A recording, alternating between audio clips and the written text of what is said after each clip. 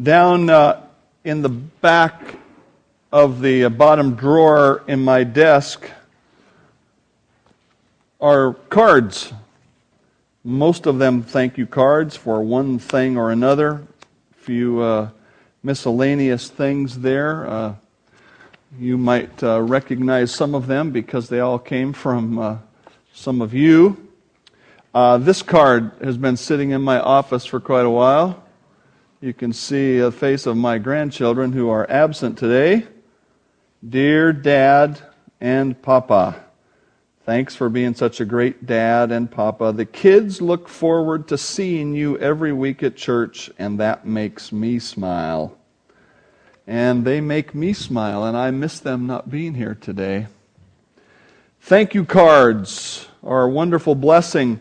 As I got those out this week and just kind of read through them, which I rarely do, but I keep them and enjoy them from time to time, I just marveled at how the Lord interweaves lives. And, this and this and this, and things came together, and the Lord does things. A thank you note is a wonderful blessing. It's an encouragement. And in Philippians 4, as we get very near the end of this book, we're going to see a thank you note from the Apostle Paul. He said thank you to the Philippians for the great gift that they had sent him. Please follow as I read Philippians 4, starting in verse 14. Nevertheless, you have done well that you shared in my distress. Now you Philippians know also that in the beginning of the gospel, when I departed from Macedonia, no church shared with me concerning giving and receiving, but you only. For even in Thessalonica you sent aid once and again for my necessities. Not that I seek the gift, but I seek the fruit that abounds to your account. Indeed, I have all and abound, and I am full, having received from Epaphroditus the things sent from you, a sweet-smelling aroma, an acceptable sacrifice, well-pleasing to God. And my God shall supply all your need according to His riches in glory by Christ Jesus. As we come to the end of this book, Paul's thank you note not only lets us see his heart, but it also helps us understand God's heart for all believers. And so Paul begins saying thank you to the Philippians by saying, I appreciate your financial support. He says there in verse 14, nevertheless you have done well. Now part of the reason he writes it this way is because just before that he said, I'm content in whatever circumstance I'm in. Now, if you give somebody a gift and they say, I'm content, you might think, oh, they don't want my gift. They don't need my gift. The Apostle Paul is trying to teach the Philippians several things through this whole process. And the first thing he taught them was, I have learned to be content with whatever God provides. And now he moves on to say, thank you for letting Him provide through you. The principle that we understand here is this: God intends for His work to be supported by His people. That is God's plan, and the Apostle Paul wants to make sure they know that. He wants to make sure they know that he's not rejecting their gift or saying, well, I didn't really need it, I can do all things through Christ who strengthens me. No, he's saying, no, it was good that you shared. This was an opportunity for Paul to reinforce a teaching which was new in the Christian world. You have to put yourself in the time that the Bible is being written, which is, this letter is hand-carried to the Philippians, and the material in it, much of it is new material, because God is in the process over that time frame from the death and resurrection of Christ, about AD 33, up until about AD 90 or so. He's step by step, year by year, revealing the rest of His truth until the Apostle John writes the book of Revelation and God's canon, God's Scripture is finished. And so there's a new truth here. And this truth, although there was a certain naturalness to the Philippians, they just looked at Paul's situation and said, he needs help. But they didn't fully understand the whole process that God wants to use, and so Paul takes a moment to reinforce some things with them. In the book of 1 Corinthians, in the process of defending his work among the Corinthian church, the Apostle Paul writes this. Now, I've put together a little table here with some principles next to it, and if you don't have time to write it all down and you want it, you email me this week and I'll send it to you. But I wanted to share this with you because there's a significant portion of Scripture, and the Apostle Paul has a lot to say about supporting his work. And so he says in 1 Corinthians 9:1, "Am I not an apostle? Am I not free? Have I not seen Jesus Christ our Lord? Are you not my work in the Lord?" What's the principle there? The position, he's going to get to this in verse 2, the position of apostle was worthy of support. He says, am I not an apostle? In other words, I'm not chopped liver here. I am the Lord's chosen man to do this ministry. And he says this, if I am not an apostle to others, yet doubtless I am to you, for you are the seal of my apostleship in the Lord. What's he saying? He's saying, I came and I led you to the Lord. So you're out there criticizing me. Now, wait a minute. I'm an apostle of Christ, and for sure I was God's minister to you. They owed their spiritual life to him. They owed their spiritual life to him. My defense to those who examine me is this: do we have no right to eat and drink? Do we have no right to take along a believing wife, as do also the other apostles, the brothers of the Lord, and Cephas or Peter? Have you ever thought about Peter going on his travels, taking his wife with him? You see that? And the other apostles all had a wife that came with them when they went and did the Lord's work. He says, don't I have a right to take along a believing wife? Or is it only Barnabas and I who have no right to refrain from working? See, here he's getting to it. He's saying, first of all, he says, every Christian is entitled to the normal means of life, eating, drinking, and a family. Now, he's not saying that God owes that to you, but what he's saying is, as a human being, as a Christian, I walk from day to day, I eat and I drink. Normally, most 99.9% of us statistically have a family. He said those are the normal things of life. Am I not entitled to that? Now, you'll see what he's building up to here in a minute. Who goes to war at his own expense? Who plants a vineyard and does not eat of its fruit? Who tends a flock and does not drink of the milk of the flock? Do I say these things as a mere man? Or does not the law, the Old Testament law, say the same thing? For it is written in the law of Moses, you shall not muzzle an ox while it treads out the grain. Is it oxen God is concerned about? In other words, this is a principle. He's saying this is a timeless principle of God. God isn't concerned about the oxen. The law said it was right for the worker to benefit from his work. That's a principle. Or does he say it altogether for our sakes? For our sakes, no doubt, this is written that he who plows should plow in hope, and he who threshes in hope should be partaker of his hope. If we have sown spiritual things for you, is it a great thing if we reap your material things? So the principle is the spiritual ministry should be materially supported by those who benefit from it. And the last verse here, if there are partakers, if others are partakers of this right over you, are we not even more? Nevertheless, we have not used this right, but endure all things, lest we hinder the gospel of Christ. Paul willingly gave up his right of support for the sake of the ministry. Now let me pull this all together for you a little bit. What the Apostle Paul is saying is this. He said, it's normal and it's good and it's proper before God for those who commit their full time to serving the Lord to be supported by the rest of the people in the Lord's work. He's not saying that it's mandatory. He's not saying it has to be this way. And in fact, one of the places where we don't practice this is when we send missionaries to the field. In fact, when we send missionaries to the field, we do the exact same thing that Paul did. Paul said, I have not used my right to be supported by you because of a concern for the gospel. What's that mean? That means that when Paul went into Corinth or Philippi or Thessalonica or wherever he went, he didn't preach the gospel and then say, okay, now you all have to give an offering. What would have happened if that was the case? People would have thought, well, you're just here to get an offering. And until people know God through Christ as their Savior and grow up in Him, they're not capable of understanding these spiritual principles. And so the Apostle Paul, like our missionaries today, went out to places and he just preached and did the ministry and made disciples, and he trusted on those where he'd been before to see that there was a need to support him, or he worked at his trade, which was tent making. Literally, we have a term today called tent-making missionaries from the Apostle Paul's trade, which was literally making tents, sewing them together. And so he would go into a place and look for the tent makers, and he would work, and he would earn a living.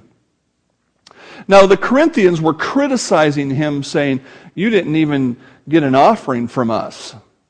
What kind of criticism is that? And that's what he's saying. He said, what's wrong with you? He said, I didn't take an offering from you because I was there to minister to you. Now, to the Philippians, you see what he just said? He said, he said at the beginning of the gospel, in other words, at the beginning of his ministry, he goes out to preach, and the Thessalonians sent an offering, or the Philippians sent an offering ahead. He said, when I was in Thessalonica, you sent more than once. The principle that we understand here is, it is right for those who serve the body of Christ to be supported. Now, I'm fully aware that this sounds like an advertisement for my own salary today. I'm aware of that. But you know what? We're going to get to a point here in a minute that you need to know beyond the advertisement. Okay? I'm very thankful to get paid. Next week's payday, there'll be a check in my box when I get to church tomorrow. I'm very thankful for that, and I'm thankful for your giving for that. That is not the point of what I'm preaching today. And I hope you understand that as we move on through here. But it's important to understand, because there are some Christian folks who would say, no, it's wrong to have a pastor who gets paid. No, it absolutely is permissible by God. It's approved by God. And in fact, here's how Paul summarizes it in 1 Timothy. Let the elders who rule well be counted worthy of a double honor, especially those who labor in the word and doctrine. For the Scripture says, you shall not muzzle an ox while it treads out the grain. Here he refers to that same truth again. The laborer is worthy of his wages. So clearly the double honor here has something to do with being paid. Okay? And so God says, yes, this is an acceptable thing.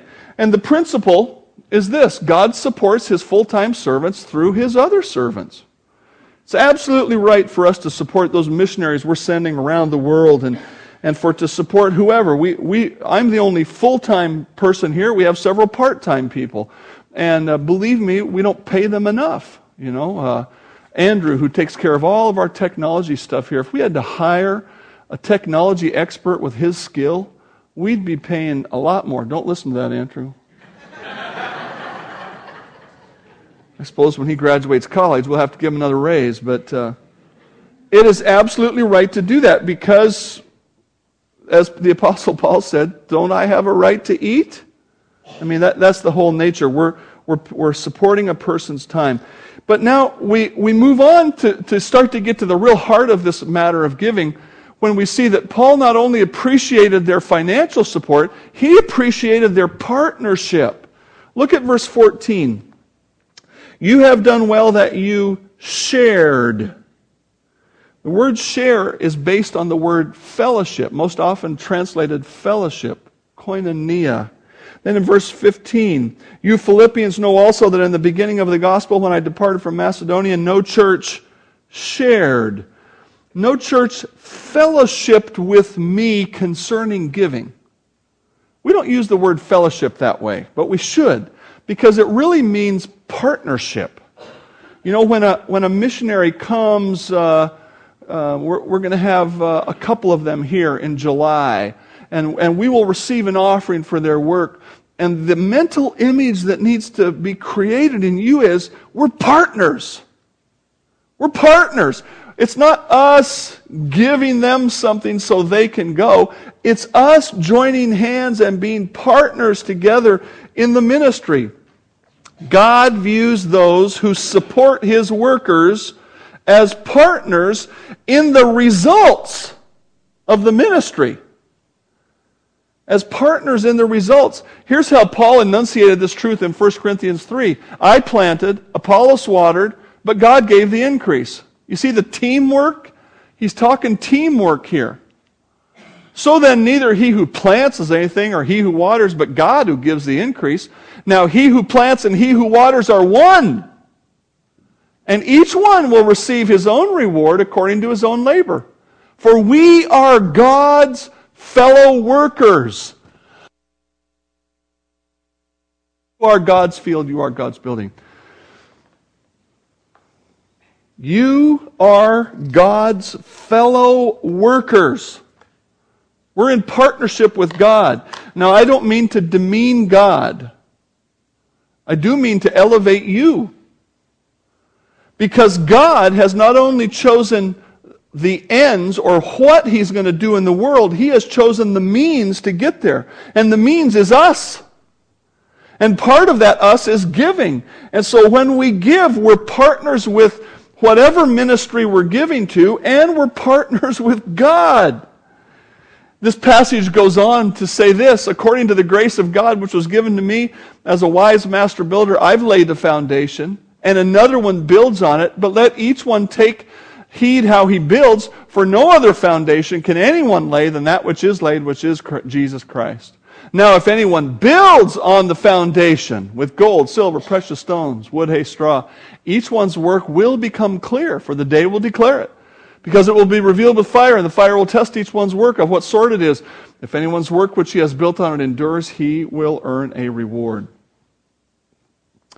Paul says we are working together.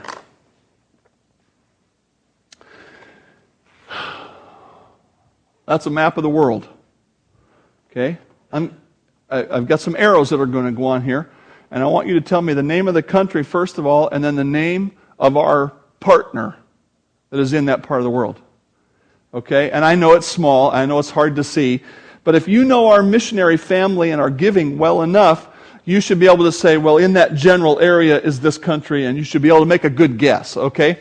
And I'll help you out a little bit. There's one right there. What country is that? What? Bangladesh. And who's our partner there? Well, the Summers used to be there. They've just moved, but there's somebody that we've been supporting for years and years in Bangladesh. John Surkar. That's right. He's going to be with us in September, and you'll be blessed to hear about his ministry, reaching people for the Lord that you or I wouldn't. He's a Bangladeshi national, and he came over here to be trained, went back, and has had tremendous ministry. What country's that? Thailand. Who's our partners there? The Caners. Rick and Lisa Caner are there and are doing a good job there. What country's that? Spain. The city? Madrid. And our partners' names? Thornburgs. That's right. They've labored away in a country that was, you don't think of Europe as being oppressive against evangelical Christianity, but Spain especially used to be. And they have labored to the point of having an independent church with a Spanish pastor, and they're ready to build their own building. The city has given them land to build a building on. What a tremendous thing. We're praying that their current building will sell so they'll have funds to build a new building. What country is that? And who's our partners there? The Everetts. We just saw a little video from them a couple of weeks ago, how they got property and now it's going to be a ministry center and so on. Now, I know that's just the neighborhood of Washington State. So what's one of our partners in Washington area? The Sanchez family in Eastern Washington. We're working with them. What's another partner in this neck of the woods? The Northwest Baptist Home Mission and something we just talked about a few minutes ago. Camp Gilead. That's right. We're partnering with them. This summer, 100 kids will accept Christ as their Savior at Camp Gilead. What a great partner. There's another one there, down in Oregon.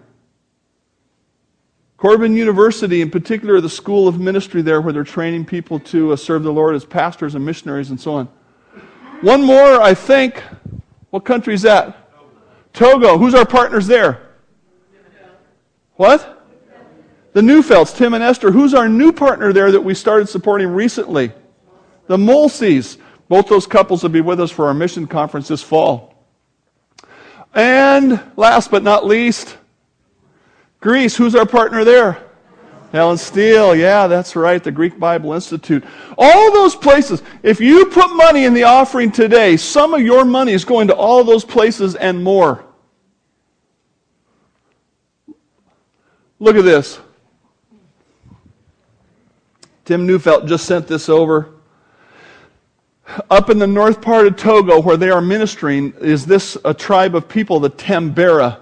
And they live in mud huts like that, literally. And out front, these little things right here, those are idols to protect their house. That's a church.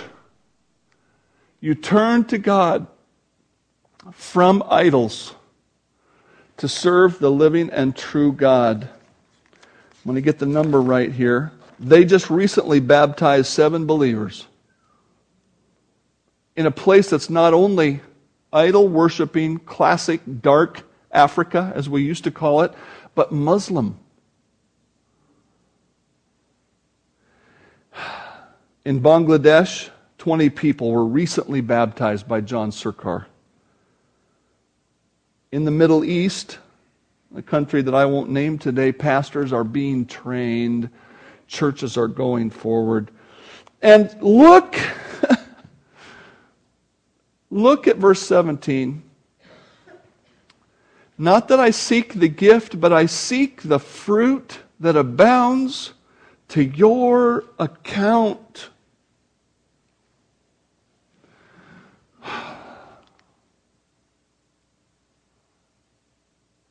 When you put money in the offering of our church, or when you send it yourself to some mission endeavor, all of those places where people get saved, in heaven, God puts a check mark in your account. Did you know you had an account in heaven? And did you know that God is keeping track? What a wonderful thing to be a financial partner in the gospel ministry. Now, some of you may be feeling bad because you can't give too much. I just want to answer the question briefly. What does God expect you to give? Well, 1 Corinthians 16 answers that question. Now, concerning the collection for the saints, as I have given orders to the churches of Galatia, so you must do also.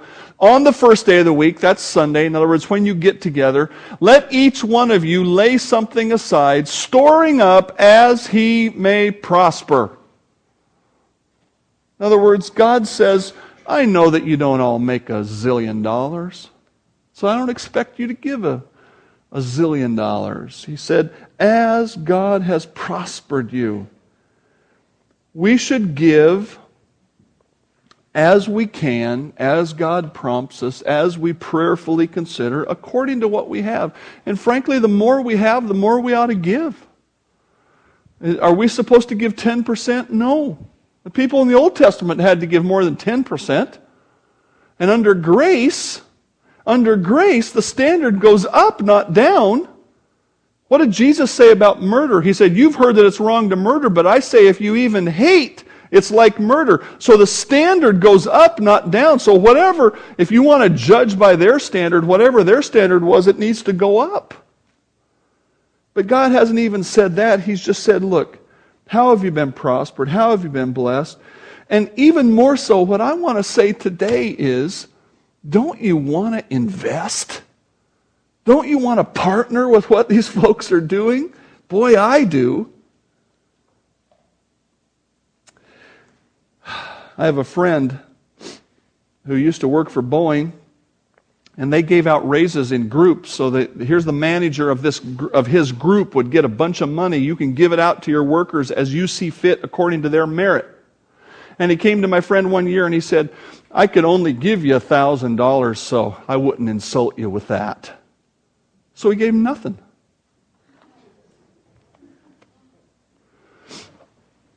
You wouldn't do that to God, would you? You wouldn't come to God and say, well, God, I can't do anything significant, so I'm not going to do nothing at all. I really do want to challenge you to say, what could I do?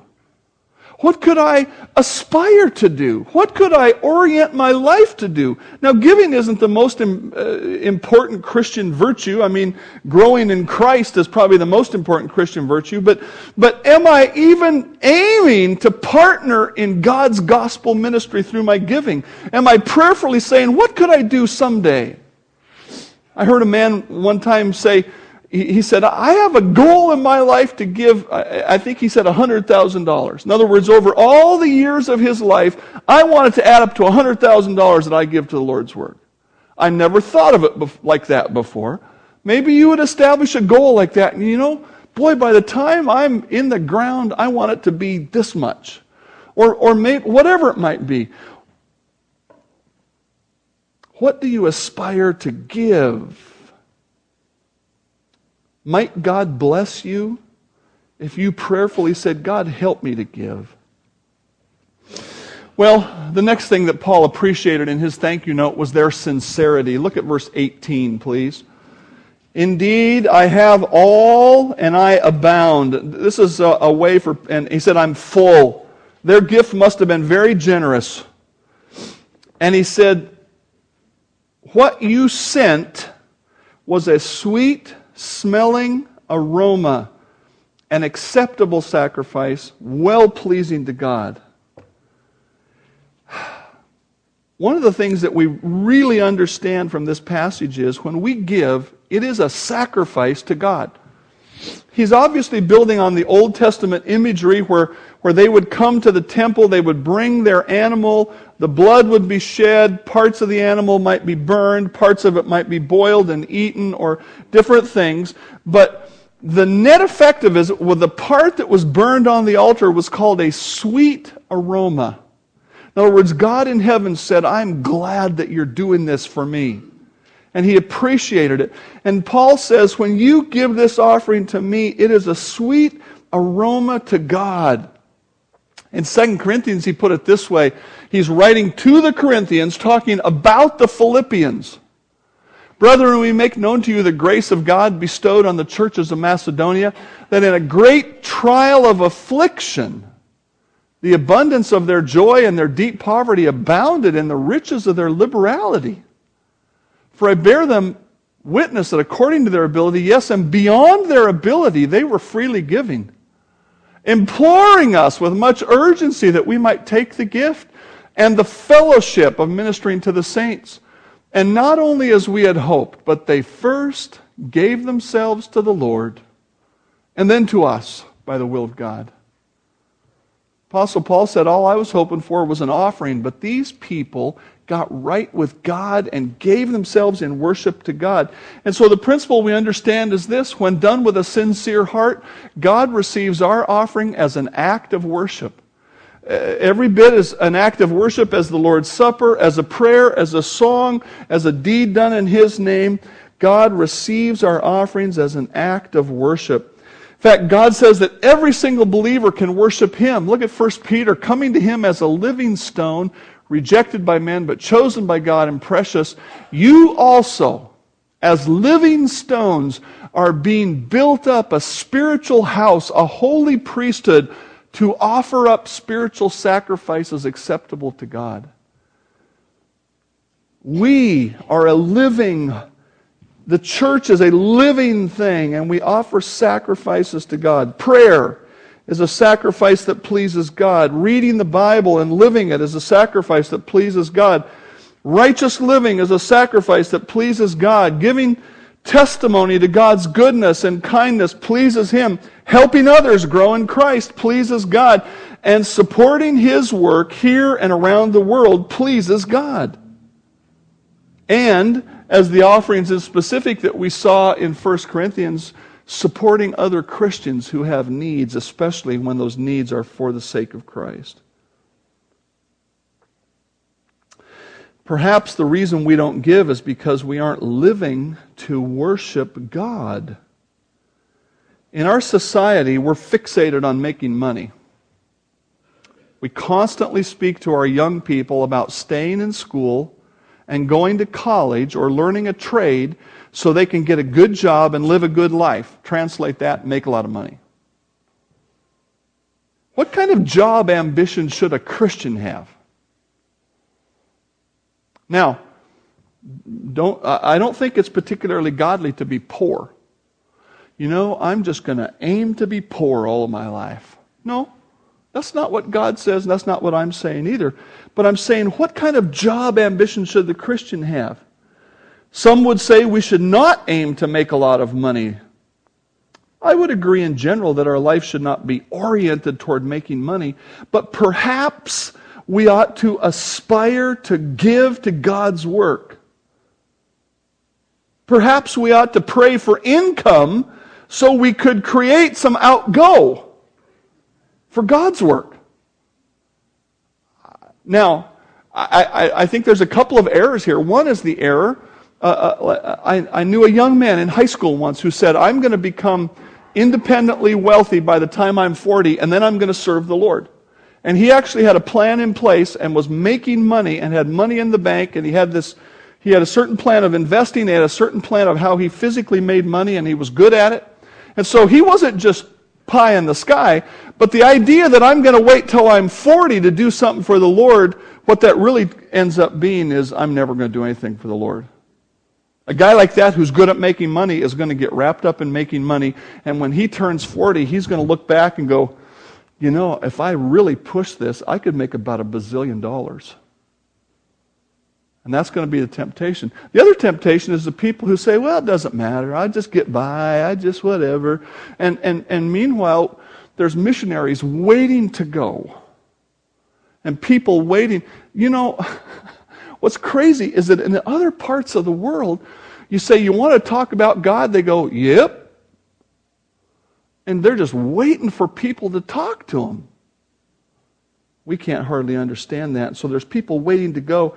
And so God's instruction is this: command those who are rich in this present age not to be proud or haughty or arrogant about their riches, nor to trust in uncertain riches, but to trust in the living God who gives us richly all things to enjoy. Whatever you have, it is a blessing from God, but you should not trust in it.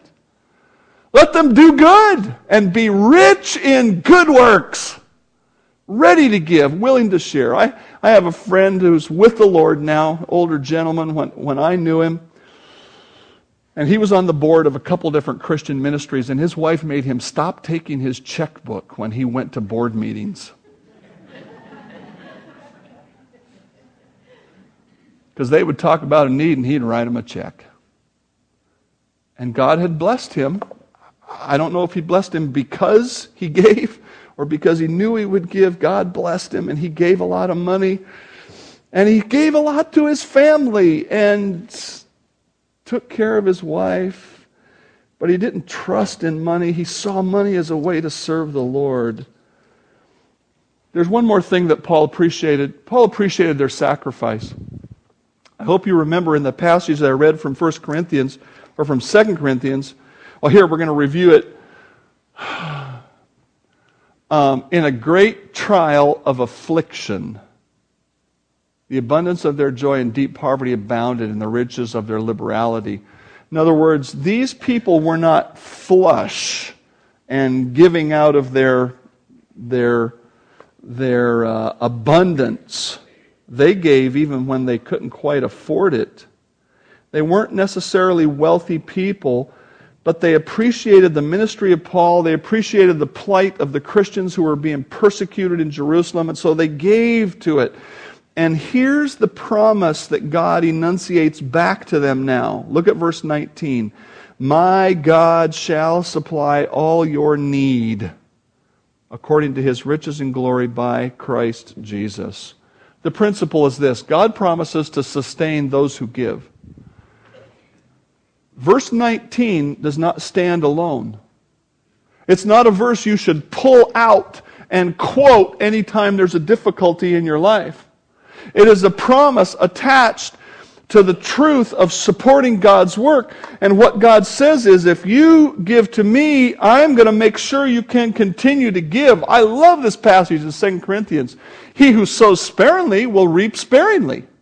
He who sows bountifully will reap bountifully. So let each one give as he purposes in his heart. There it is. You want to know how much to give? As you purpose in your heart. as he purposes in his heart, not grudgingly or of necessity, for God loves a cheerful giver. And God is able to make all grace abound toward you, that you, always having all sufficiency in all things, may have an abundance for every good work. Do you understand that? You give to God and He gives back so you can keep doing those good works. Now, please understand, I am not saying the same thing as those goofballs on TV. Although I do have a little envelope, and if you give me $1, you'll get 10 back next week. No, if you all give me $1, I'll have a real nice lunch today. That's what I'll do.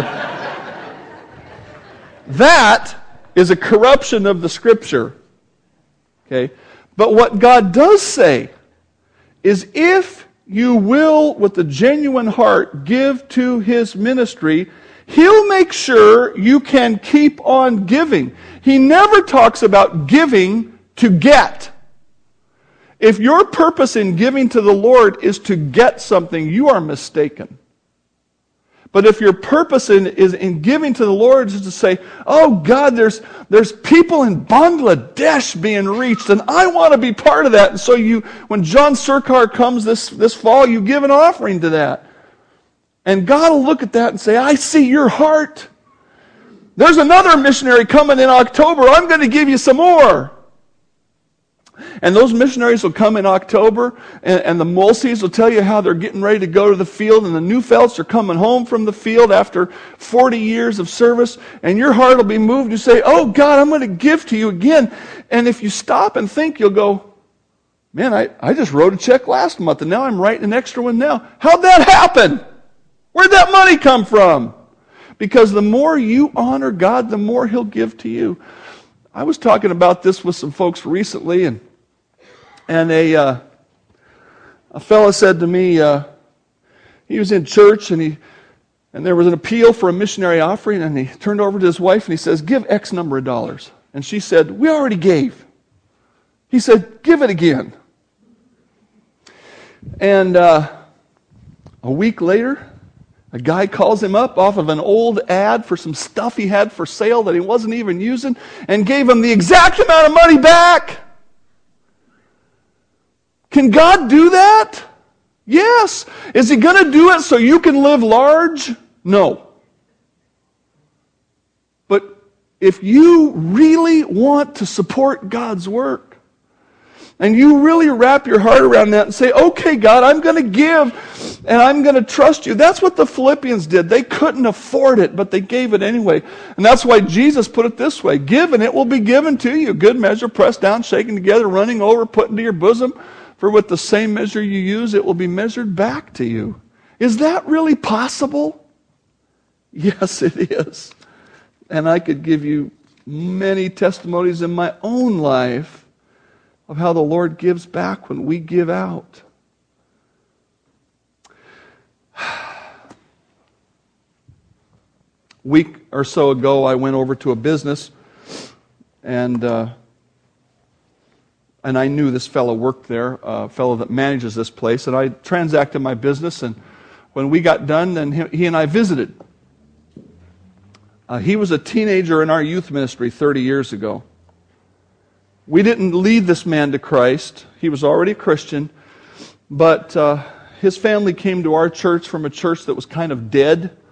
And he and his brother really came alive in the Lord. And ever since, they've been living for the Lord to the extent that now he is a very significant leader in his church. And he's helped lead them through some important transitions. They have a great ministry at the church he's part of. What I want you to remember is this: 30 plus years ago, 35 years ago, some people gave so that myself and the senior pastor could build into kids like that. And now those kids are helping other people be disciples. And those people who gave back then are still getting credit for the work that these people are doing. And some of those people are in heaven. I don't know what the bank of heaven is like. Can you go there and watch your account tick up? It's like a stock ticker. Say, oh, Lord, where did that come from? And the Lord will say, remember that guy right there? You built into that guy's life. I didn't do anything with that guy. Yes, you did. You supported that ministry. People around the world, we have no idea, but God is able to remember, and He does remember. John the Apostle wrote, I have no greater joy than to hear that my children walk in truth. And I would just paraphrase it this way, there's no greater joy than knowing that you have helped others walk in the truth by your work, by your prayer, and by your giving. Heavenly Father, help us. We are selfish and stingy, and it's hard for us to see beyond today, to trust you for tomorrow. But we know you are a good God, and we know you are able to provide. So help us with a sincere heart to give to your work here and around the world. And Father, as we do, make us aware of your blessings, to enthuse us to give more. Help us not to be stingy. You were not. You gave your Son, and He gave His all for us. Help us to give in like fashion. I pray in Christ's name, amen.